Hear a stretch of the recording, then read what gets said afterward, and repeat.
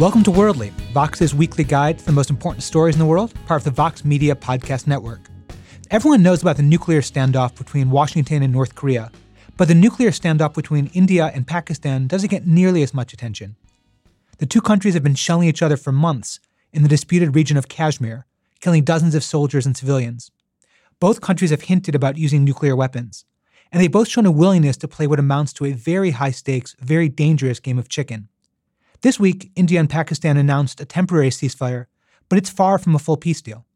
And that means the standoff continues, which is what we'll be talking about this episode. And elsewhere later, we'll talk about a staged assassination plot in Ukraine. But first, India, Pakistan, and a border region called Kashmir. So Jen, let's start there. It is the name of a great Led Zeppelin song that old men like me like. But beyond that, what is Kashmir, and why are they fighting over it? It's not about Led Zeppelin, I promise. I'm glad you appreciate your oldness, though. It's great. Always. Basically, Kashmir is a disputed territory kind of between India and Pakistan. So when India and Pakistan got their independence from the British, the two countries kind of split up, and there was a fight over who would get Kashmir. Pakistan controls the top part of Kashmir, and India controls the bottom half of Kashmir. And that is the state known as Kashmir and Jammu.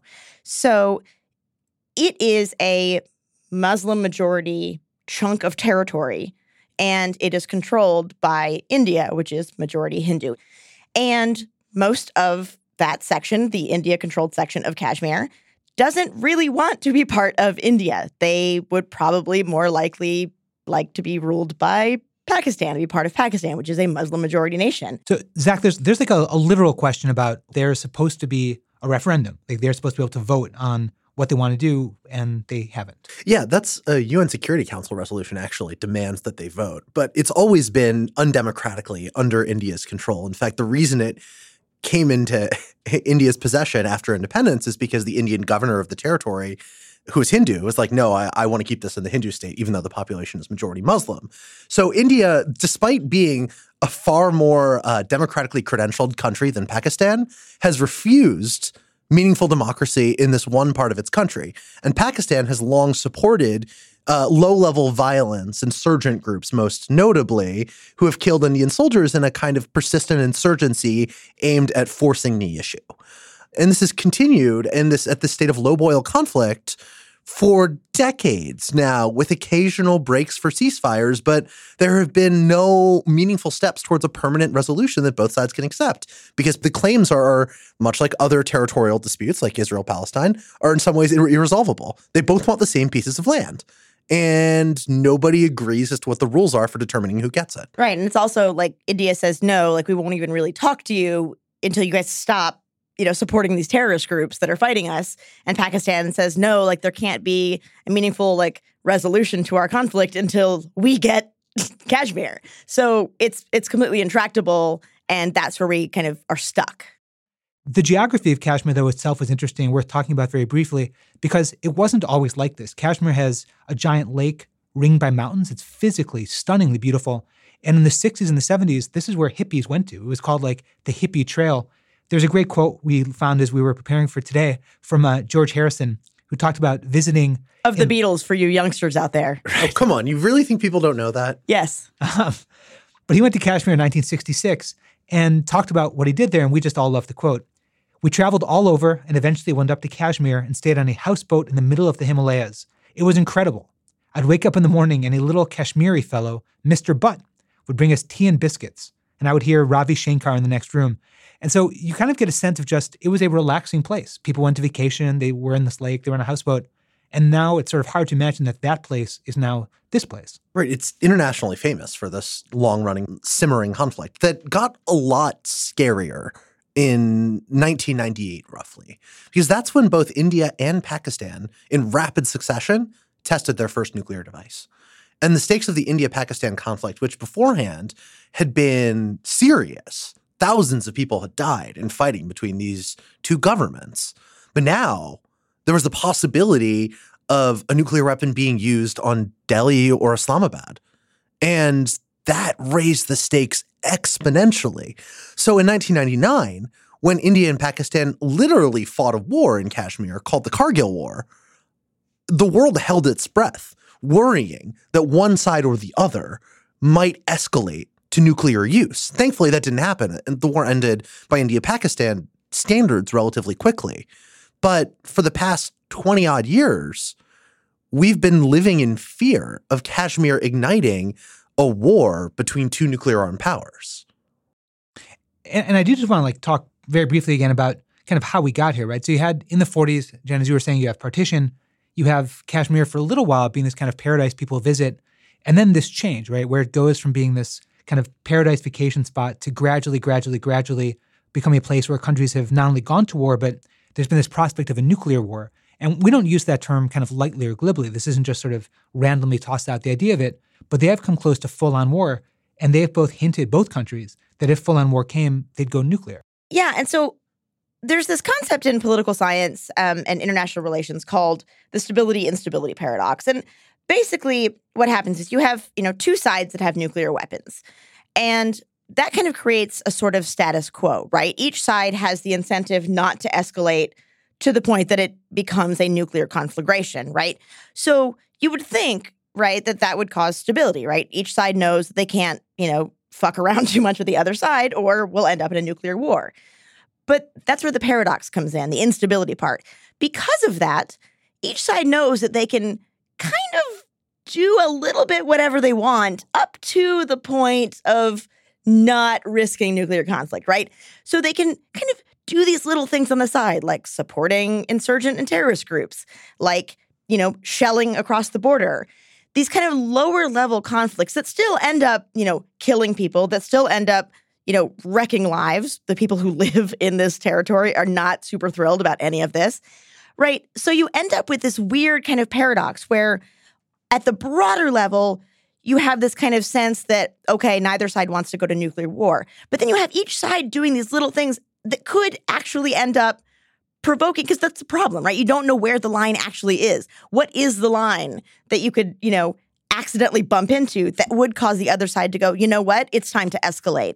And so you have this kind of tension, and there's no kind of way to gauge where we are in it. It's just low-level simmering conflict that could essentially break out at any time. And it's particularly scary because the military balance in India-Pakistan is really clear. India has a conventionally superior military. If there were to be a war between those two countries without nuclear weapons, India would win, which is part of why it's retained control over Kashmir. The flip side of that is that it's well known among military experts that Pakistan's doctrine has shifted to the use of what are called tactical nuclear weapons, right? Which means smaller scale nuclear weapons not designed to be dropped on the city, but used on a battlefield to counter the conventional superiority of your enemy. So in a stability-instability scenario, you've got, low-level terrorist attacks may be supported by Pakistan. India counters with a raid on Pakistani government facilities when it gets really angry. That leads the Pakistanis to retaliate. And then you have the situation where India invades Pakistan and Pakistan feels it has no choice if it wants to survive other than to use nuclear weapons. And this dynamic is so scarily plausible that you hear people talk about this as being the greatest risk for nuclear warfare of any conflict on the planet. Now, last year, North Korea probably eclipsed that, but a lot of people still, a lot of experts still say, this is one of the biggest flashpoints, right? So, yeah. And so that means that, when we have this low-level fighting in Kashmir, it doesn't get the headlines that North Korea does, but you really need to pay attention to it because it really could escalate in a terrifying direction. Right. So, Pakistan's had the shift towards tactical nuclear weapons. India, for a long time, its policy was no first use, so that they would not nuke Pakistan to begin with, but if Pakistan used that weapon, they'd respond. You have, on the technological front, Tom Hunley did a really good piece for Vox.com about how both countries are developing nuclear submarines, which are, on the one hand, easier to fire nukes from. On the other hand, you can't talk to them as easily, so the possibility of miscommunication rises very rapidly. But if you want to look for any part of a silver lining here, it's that the two militaries do talk. The two countries do talk. This isn't like a North Korea, South Korea situation. And in 2003, they struck a ceasefire agreement. They, recognizing the dangers, said, we will stop the violence. We will not let this get worse than it's supposed to be. And that hasn't held, right? What's led to kind of the violence since 2003 and what's led to the truths we're talking about this week is the simple fact that they've tried to find some way of keeping it calm, of fighting in a way that leads to peace and not leads to actual war. And that's not what held, right? Like the ceasefire that they tried to strike fell apart almost immediately. Right. So I think according to the New York Times, Pakistan last year alone reported almost 2,000 ceasefire violations, and India reported almost 1,000. So that's a lot of ceasefire violations, right? And that's just like last year. Clearly, like it's a ceasefire in name only. And that's why they've come back again now and said, okay, for realsies this time, like, let's go back to the ceasefire. So like a lot of people are saying like, oh, there's a new ceasefire. It's actually that they're just finally kind of agreeing to abide by the one they literally signed 15 years ago. And the thing that makes this even more complicated and harder to track is that, as we've hinted at throughout this episode, the Pakistani government, specifically the Pakistani military and intelligence services, have been supporting an ongoing insurgency against the Indian authorities in Kashmir. And so India will regularly conduct these violent counterterrorism operations, which are not exactly targeting the Pakistani military across the border, but they're targeting militants who everybody knows are supported by certain branches of the Pakistani government. So until parts of the Pakistani government stop supporting these insurgencies, any ceasefire formally concluded between the two governments or any agreement to abide by the 2003 ceasefire is inherently precarious. Right. And that's why the people who actually live in Kashmir are cautiously optimistic that this will hold. But, you know, they've lived under this cross-border shelling and this violence for decades. So there's a great quote in the New York Times from this 72-year-old farmer whose village is about a half mile from the border. And he told the Times, quote, "For the last 6 to 7 months, the firing has been very intense and we can't live in our village. Quote, we can't do our agriculture, we can't rear our animals, and our children can't go to school. Our lives become hell during the firing. We are happy with the ceasefire news and hope it will last." I mean, I think part of what he captures, and it is such a powerful quote and so important to remember, you know, and I'm glad, Jen, that you always remind us of this, that these aren't just kind of policy things in the abstract. These are real human beings who are living, dying, and suffering because of it. Kashmir, there are no good guys, right? Like, it's sort of appealing to say, hey, in conflict blank, there's a good guy and a bad guy. And to think, in this particular conflict, one country is a military dictatorship, largely speaking. One's a huge democracy. Therefore, the huge democracy are the good guys. And that's not true. You've had multiple reports, very credible reports, of systematic human rights violations by the Indian military. Right. Because the people that they're often arresting, killing, their reports of mass rape are not necessarily insurgents or even insurgent suspects. So they're oftentimes just ordinary Muslims. And we talk on the show a lot about kind of sectarian conflict, often Shia-Sunni in the Arab and Muslim world. But here you have a sectarian conflict of Hindu soldiers, largely Hindu soldiers, committing mass human rights violations against largely Muslim civilians as well as Muslim militants. And that part of it, the fact that there is no good person here and there is no bad person here, is, I think, also part of what makes this conflict not only so hard to understand, but so hard to figure out how should it resolve, right? Like, who should get it when neither side is really good in this conflict? And meanwhile, people on the ground, right, who are the ones who are suffering while these two powerful governments fight over their own land, right? And they're just like in the middle. They have no say.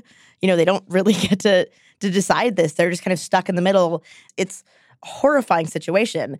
And Zach, there was one point you made when we were talking about this yesterday that I thought was really powerful, that in part because people are not tracking this conflict and in part because, as you were saying before, it's kind of simmering along, it is really important to understand for journalists, for listeners, that the nuclear crisis facing the world isn't simply North Korea. It's this. That's right. I mean, this, as we've discussed throughout this episode, this is a major nuclear standoff with tremendous implications, not just for the people who live there, who are the most immediate victims of the conflict, but for the entire world. A nuclear war between India and Pakistan would kill millions of people. It would have environmental knock-on effects that could be tragic for the entire globe. Massive refugee crisis, right? Massive devastation. The amount of energy and attention that we spend on this issue relative to the potential consequences if things go south is truly, truly disproportionate. That's where we'll close this segment. After the break, we'll go to Ukraine. Tomorrow is National Gun Violence Awareness Day and the start of Wear Orange Weekend. People around the country are coming together with a simple message. there's more we can do to end gun violence. Every year, Everytown for Gun Safety and a coalition of partners call on Americans to wear orange to honor the more than 90 lives cut short by gun violence every day, and to demand action towards a future free from gun violence. Join the movement by wearing orange tomorrow, June 1st, and post your pictures online using the hashtag #WearOrange to show you're committed to ending gun violence. We all have tasks, big ones, small ones, that prevent us from being the best versions of ourselves or just having a life that isn't overcome by constant stress. Finn is a high-quality, on-demand assistant that can handle a lot of the most administrative aspects of your life. So it declutters your to-do list, and it keeps you focused on the things you enjoy and that matter most. Thousands of busy people already rely on Finn to handle things like scheduling meetings, booking travel, buying gifts, or more complex jobs like creating a website or hiring a freelancer. It takes care of the stuff that's kind of annoying, so you could take care of the stuff that's more fun, and so you could be more productive. Finn's like having a personal assistant who's there 24/7, 365 days a year. It could take care of all aspects of planning a trip, finding flights, making dinner reservations, booking a hotel within minutes of where you want to be for a meeting. You don't have to lift a finger to have this amazing trip come together. Finn mixes the best of human and artificial intelligence to deliver a top flight service to manage your calendar, book appointments, take care of travel plans, pay bills. It learns and remembers your preferences. Let's say you prefer aisle seats. It'll remember that.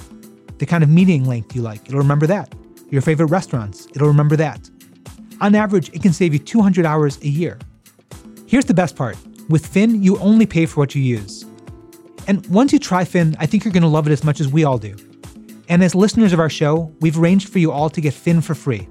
Just use this link, finn.com/world. That's finn.com/world to try it for free. Again, it's finn.com/world. You might have heard that we just launched a show on Netflix. It's called Explained, and every episode is a 15-minute deep dive into one important topic. I just saw this week's episode, which is fantastic, and it's all about how K-pop, music from South Korea, became a global phenomenon.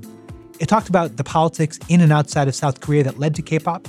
It showed clips of how K-pop developed. They talked about how K-pop songs mix different genres from hip-hop to sort of EDM to dance music back to hip-hop. And one of the bands they highlighted, BTS, just made history. It is now the first K-pop band ever to hit the top of the US Billboard charts. So if you want to know more about how a band from another country could do that, if you want to know more about how this music developed, if you want to hear what it sounds like, come find it on Netflix. You could search for Vox or go straight to netflix.com/explain. For Elsewhere this week, we're going to Ukraine for an assassination story with a twist. The story is about Russian journalist Arkady Babchenko. On Tuesday, he was reported dead, shot supposedly in his Kiev apartment. There were photos released showing a corpse face down in blood. And then suddenly he was not dead. So before we get too far ahead of ourselves, who was this guy? Like, why would a journalist matter? Why would the story of a journalist being killed in Ukraine make news around the world? Because he wasn't just a journalist, right? He was a significant figure in the Russian opposition to Putin. He stood in opposition elections on official ones. He has been a critic of Putin's policies in both Syria and eastern Ukraine. And then he left Russia in 2017 over fears of persecution by the Putin government, which turned out to be totally not misplaced, considering Putin hired Ukrainians to get an assassin to come after him. Now, it turns out the assassins didn't do their job very well, right, Chen? Like, you're the spy craft lover here. You go to the U.S. Spy Museum all the time. I do go to the International Spy Museum. It is my favorite place. This guy is really important, right? He wasn't, like you said, just a journalist, and he wasn't even just an opposition figure. He was really respected. So he had served a distinguished career in the Russian military. He had fought in the war in Chechnya. He was very well respected. He wrote this book kind of all about his time in the military. And he was a very kind of important kind of figure. And he was a very vocal critic of Putin. And then there are these photos and this huge story about him being assassinated. And it was horrifying, right? All his colleagues in journalism and all across the world were mourning. They were heartbroken, right? And these journalist organizations who, the Committee to Protect Journalists and things like that were just, outraged, rightfully so, that this journalist was murdered in cold blood. They had set up like a fund for his widow. They set up a memorial plaque with his with his face, this photo of him. People were leaving flowers. And it was a massive story. I mean, you had actually also Beyond the Plaque, which was itself amazing.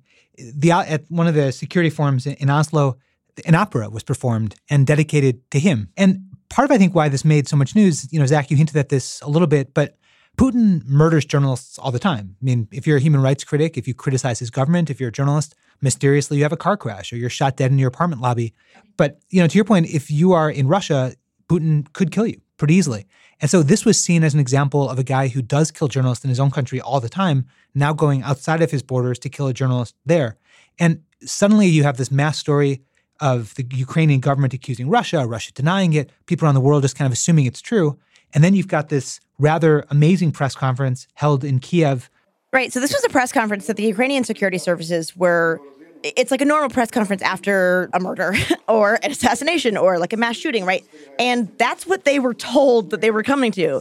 And then all of a sudden, the actual assassination victim just walks out. Everyone, like, all of a sudden, it kind of dawns on them.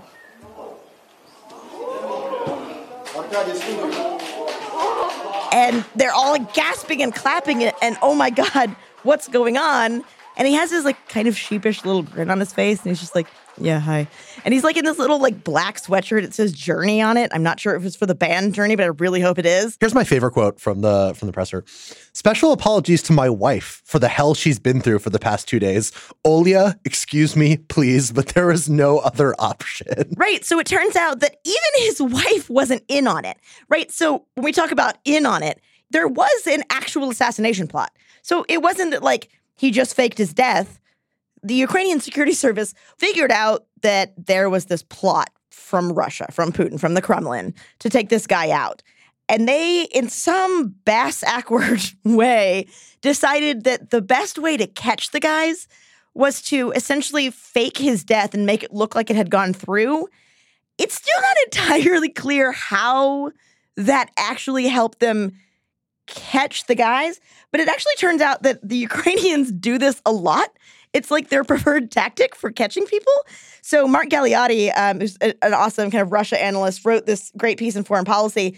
He was talking about how in 2016, they staged the death of a local counselor in a Ukrainian town to catch the gangster who had put a hit out on him. In another one, the national police faked the killing of a human rights advocate. And the best one was just this past January. They caught the alleged mastermind of this attempted killing of this official by the same tactic, by faking the death. It turns out, in that case, the assassin was the guy's mother-in-law, which, I mean, you think you have a rough mother-in-law. That's pretty rough. But it turns out that they actually do this a lot. So, while like it sounds to like maybe us like this kind of bizarre plot from like, I don't know, Law and Order that you would like never see in real life, it turns out they actually do this a lot. And it seems to be successful. And according to the Ukrainian security services, they did catch a guy. They have a guy in custody who was like the middleman, who was the one that Putin hired the Ukrainian to go and then find the assassin.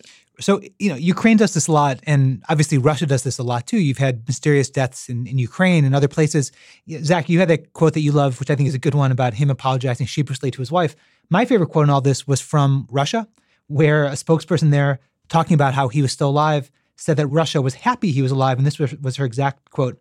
"I wish it were always like that." I mean, it's not always like that because of Russia. Right. So that's actually kind of a thing that is really interesting. So there's a broader conversation now happening about like whether this was ethical, right? Whether this was a good idea to do. Because yes, Putin kills journalists and kills dissidents, like we saw with the Skripals. We did an episode previously on the nerve gas poisoning, the attempted killing of that the Russian like ex-spy in London, right? So they do this stuff all the time. But their propaganda kind of war, we saw this in the U.S., right, with the fake news, is to kind of wink and nod. Galeotti calls it implausible deniability rather than plausible deniability, where they deny that they did it almost with like a wink and a nod. Like, so that statement was like, oh, we wish it were that way all the time. Like, it's kind of like a, get it? Because we're literally killing people. But what they do is they muddy the waters to the point that you kind of don't know what is true and what isn't. So there are a lot of concerns that by doing this operation, that the Ukrainians essentially helped Russia in their propaganda effort. Because now, and we actually saw this, the Russian government spokesperson came out yesterday and said, well, look at the Ukrainians. They did a great job solving the assassination plot that they staged, right? So it's kind of like, oh, I guess you can't trust anything. They're clearly making stuff up. And it was kind of like, well, even though they caught this, this person who was involved in this assassination plot, did they end up essentially shooting themselves in the foot and giving Russia kind of a propaganda win? Because now they can say, oh, look, Ukrainians fake everything, right? It's not true. I don't buy it. Russia has done a really good job at muddying the waters of reality without an effective tactic that caught an assassin that had been working for them. I really don't think the fact that there was one other faked operation, as you said, among many the Ukrainian government has been doing for quite some time, is going to make that much of a difference. And I think the drama of it really calls attention to something that Russia has been doing for quite some time, but just for some reason doesn't garner the level of attention that it ought to internationally. You had an advisor to the Ukrainian government comparing this in a Facebook post to Sherlock Holmes, which I don't want to spoil the new Sherlock show for you, but he does fake his death at the end of the second season. I feel like you have just spoiled No, we're in season 4. That was in 2013. Come on, people. If you're not caught up, you're not going to catch up. But that kind of high stakes Hollywood-esque drama is a focusing device, a way of bringing attention to a case that people wouldn't have talked about, the specific case of Arkady Babchenko and the broader issue of Russia killing people inside and outside of its borders, and Putin extending a level of control over thought and action of Russian citizens that he shouldn't be able to exert internationally. I think as we close, one last great quote, because it is from our friend Mr. Babchenko himself. This is what he tweeted out after the news of him being alive was made clear. He said he would die at 96 after dancing on Putin's grave. So he's gone out with the fiery hot take on Twitter. And I think, or not going out, as the case may be. He's staying in, apparently, because he's still alive. Which I think is a great way for us to close for the week. Thanks, as always, to our engineer, Bridget Armstrong, to our producers, Bert Pinkerton, Jillian Weinberger. If you like what you've heard, we hope you did. Come find us on Apple Podcasts, Stitcher, SoundCloud. Rate, review, subscribe. We will be with you all again next week.